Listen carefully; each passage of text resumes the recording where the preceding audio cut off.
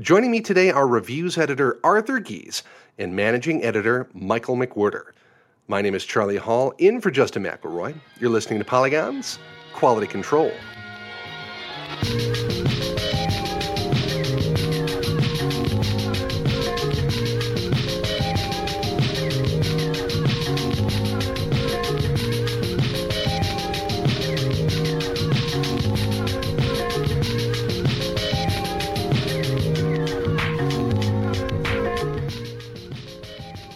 I am joined today by our esteemed editors, Arthur Gies and Michael McWhirter, to talk about Capcom's Ultra Street Fighter II for the Nintendo Switch. Now, we don't do many of these team reviews, but as you said in your preamble, you two definitely have the most experience here with Street Fighter II, having played it in arcades, laundromats, and video game consoles since it originally released in 1991. I'll let you kick it off here, Arthur, with what exactly is this game? Wow, that's the oldest I felt this week so far, so this is a good start. So Ultra Street Fighter 2 is, I guess, a sort of repackaging of Super Street Fighter 2 HD Remix. Does that sound right, Mike? Is that the name? Yeah, I believe that is the name.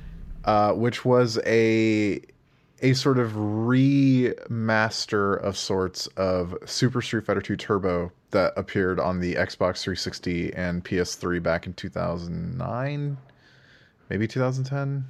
Somewhere around there. Yeah. So it was these remastered graphics over the original sort of hitboxes that ensured that the game would more or less play the same as it did back when the game came out originally. And Super Street Fighter 2 Turbo was 94 or so, I think. But it's the basis of it is Street Fighter 2 from 1991, with all the additions that were made to the game up until it was no longer called Street Fighter 2. Now, you get that kind of that Xerox effect, right? You're making a copy of a copy of a copy of a copy to some extent, and then porting it to an entirely new system. So, did they accomplish the goal? Does this game play as well as those original classics? I think it could, and Mike, do you want to take this? There are a few changes. So this has a different name for a few reasons. One, it's kind of a continuation of the Super Street Fighter 2 series, which, Street Fighter 2 was released and re-released in a number of sequels in the arcade and on consoles. But the last major arcade release for Street Fighter 2 was Super Street Fighter 2 Turbo. But as Arthur said, this is kind of a repackaging of some of the changes that happened with the Turbo HD Remix release. What it doesn't have are some of the balance changes that went into those releases that were for Xbox 360 and PlayStation 3.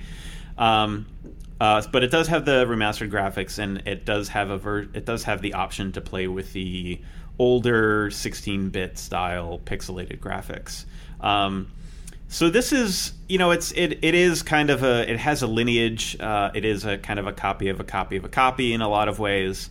But I think, what they're trying to do is accomplish a couple things. One is remind people that Street Fighter is now 30 years old, and that, hey, we're going to celebrate it in some fashion by letting you replay it with older graphics or newer graphics. And then also Capcom shareholders will hopefully celebrate because it's one of the few available fighting games for the Nintendo Switch.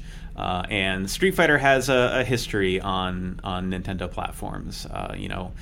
Street Fighter 2 came to the Super Nintendo in probably its best form at the time. And it was a huge game for that system.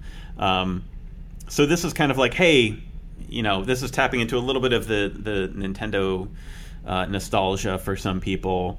And with the lack of a proper virtual console, it gives people an opportunity to play an old school fighting game. But of course, the history of fighting games, right, is the history of compromise. These things were originally designed as stand-up arcade machines, and bringing them to a console at all has always been challenging because you're dealing with a controller, and there's no more unusual set of controllers than the ones that come with the Switch. Fellas, how's this work out with those two Joy-Con? Poorly. Yeah, I think is the easy answer. I think that over time the complaints about console gamepads for fighting games was mitigated somewhat by the fact that there were some really good gamepads for Street Fighter games, to the point where some pros and fans prefer certain kinds of controllers over sort of fight sticks for those games. The Switch is not that. The Switch, first of all, does not have a D-pad to speak of. The directional input when using the Switch as a portable device is on the left Joy-Con, which is 4 buttons, as opposed to a sort of directional pad across key that can sort of travel and give us a full smooth circular motion the way that traditional gamepad controllers have. And so the best option to play on the Switch as far as default methods is the analog stick, which I think that pretty much any even moderately interested Street Fighter fan would tell you is a suboptimal way to play. It's just the least suboptimal on the Switch right now. Yeah, it's certainly not up to par with arcade joysticks or fight sticks. There are fight sticks coming to the Nintendo Switch from third parties, but I think for the people who are looking to just get a quick dose of nostalgia, and actually had someone approach me on the train the other day while I was playing ARMS. And he's like, "Hey, how did you get that?" And then he's like, "I just bought Street Fighter 2 for the Switch because I want to play it with my son." And I was like, "Okay, I didn't want to say to him, "Oh, it's not a great game. It's not a great version of the game or anything like that. It will probably suffice, and using the Joy-Cons will probably suffice for him and his son, because they're probably not going to be spending much time counting frames or doing anything other than just kind of messing around playing Street Fighter. A dad kind of showing his kid, like, hey, this is the fighting game that I used to play, and now I can. It's kind of, I think I mentioned this in the review, that, like, on paper this is kind of a cool thing. Like, you can just get a system and then you can have a Street Fighter 2 match anywhere on the go. With two people, because people. Each Joy-Con can function as its own controller and technically has enough buttons to function fully. But so, I mean, if you take it from the approach that, hey, I'm just gonna goof around with some Street Fighter and, like, show off how cool it is that the Switch can do this thing, it's not the worst example. But if you're looking for, like, a really solid Street Fighter 2 game, it's not that great. And you guys do coin in this review, which I really enjoyed, quote unquote, the Switch party trick. And that I think you make a good point. It's kind of fun to just be able to kind of bust this thing out wherever you are and get that dose of nostalgia. I don't know. It's a $40 dose of nostalgia, though. Yeah, it's like a board game that you paid a lot for. I don't know how many times you're actually going to play it.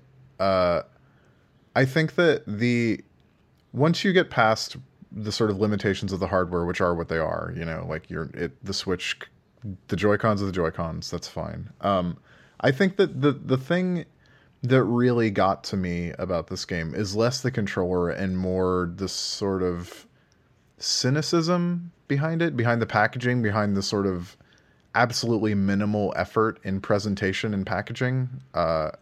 We've had a lot of sort of remaster conversations over the last several years, some good, some bad, but I think that there are certain expectations that people have come to have about what a game with preserved gameplay and updated graphics and sound can offer.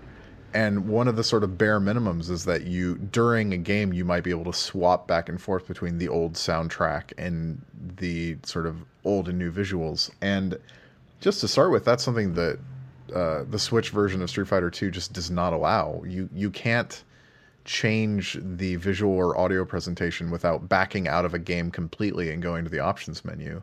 An options menu that is incredibly bare bones and very strangely organized, no less. So I think that right away led to a bad taste in my mouth.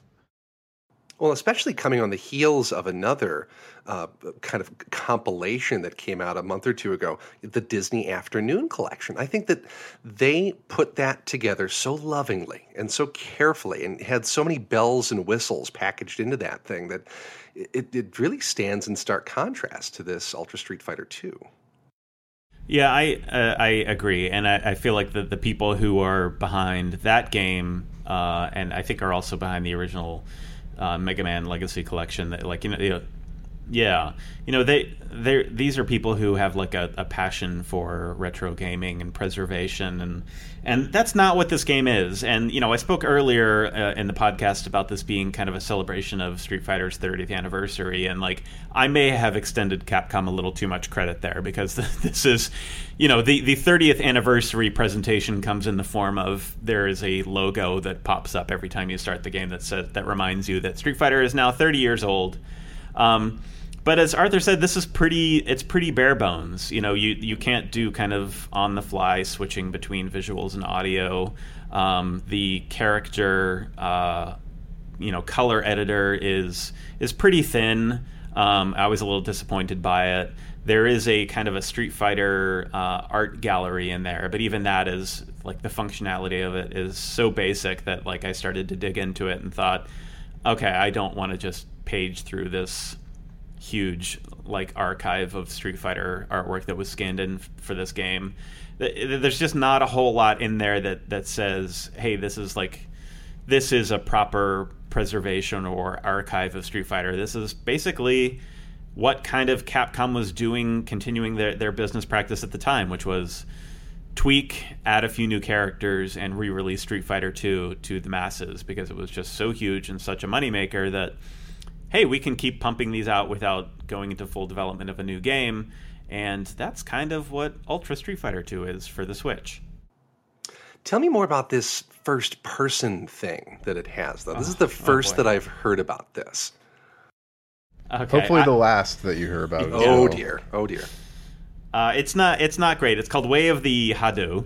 And you basically play as Ryu from first person. And it's purely motion controlled. And so basically what you can do is you can perform Ryu's special moves with Joy-Con motion control actions. And what you do is you shoot fireballs at incoming Shadaloo soldiers, and you do whirlwind kicks and dragon punches and block, and that's kind of it. It's really ugly for one thing. It's a really unattractive mode. But the motion controls are finicky at best, and it's just not a whole lot of fun. I don't know, Arthur, do you have any thoughts on Way of the Hado? It feels like something that was in reviews. I dislike speculating on the sort of realities of development, because that's not necessary to talk about what a game is worth, but it feels like something that was slapped together very quickly as an excuse to charge as much as they are charging for this game, because it is a $40 re-release of a game that sold for considerably less and sells now for $3 or $4 on XBLA and PSN. It contributes to this feeling that the whole thing is this very cynical exercise in pumping something out very quickly that looks like it takes advantage in the barest way of what the Switch does. And it feels like something that would be very much at home on a slapped together port of Street Fighter from the Wii. Yeah, I mean, if I can try to spread any layer of positivity over this mode, it's that maybe Capcom was experimenting, right? Maybe they were just looking at the Nintendo Switch and thought, well, what can we do with Street Fighter that kind of fits this hardware platform? And let's play around with some motion controls. And maybe someone came up with a quick demo or a technical presentation and said, hey, we can do these. We can do a Dragon Punch with the motion controls. And then somebody said, okay, I tell you what, take a handful of people from the team, try to flesh it out, and let's see where it goes. It wasn't going to be a full game, so they just said, okay, let's put it in this Street Fighter 2 re-release. And, and I think, I mentioned this in the review that, it's definitely not presented as one of the main core features of the game. I think it's mentioned on the back of the box. But it's definitely it's a diversion at best. It's just not a lot of fun. I think it's a great case study for motion controls not working very well on the Switch. I think there are other games that do a much better job of it, but I don't recommend anyone spend considerable amounts of time with Way of the Hadu. Well, based on your review of the game, Polygon's editors elected to give it a 6.0, $40, available now in stores and as a digital download, or just a physical product right now? Everything is digital on Switch. There you go. So that's great. Hey, while I got you both here, Arthur, you're over there on the left coast. Mike recently transplanted to the right. I'm here in the Midwest. Next week, we're all getting together for E3 in Los Angeles. Anything in particular you guys are looking forward to? You making me breakfast. It's one of those things I enjoy. So you let me know what your egg order is, and I will blast it out of the kitchen, no problem.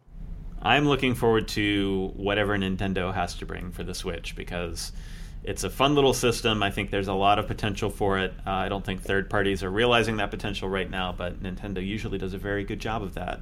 But Charlie, I will bring my Switch, and you can play some Way of the Hadu yourself, and you can gauge whether you think it's worth $40. We shall see. Myself, I'm looking forward to getting hands on Far Cry 5. Ubisoft tells me that they're going to have it playable there, but we shall see. Another thing we're going to try and do, I know that Justin McElroy is going to be in town as well. We're going to try and get a round table together at our hotel where we're staying, the Polygon staff, to talk about some of our favorite games and experiences from E3. So, folks, you've got that to look forward to here on Quality Control next week. Thank you both for joining me. Thanks, Charlie. Thank you for having me.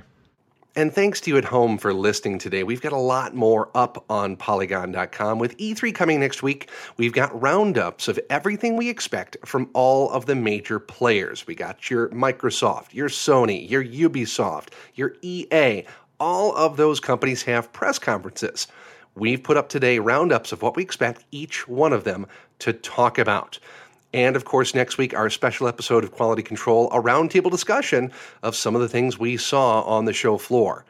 Until we've got another game to talk about, this is Charlie Hall. Thank you for listening to Polygon's Quality Control.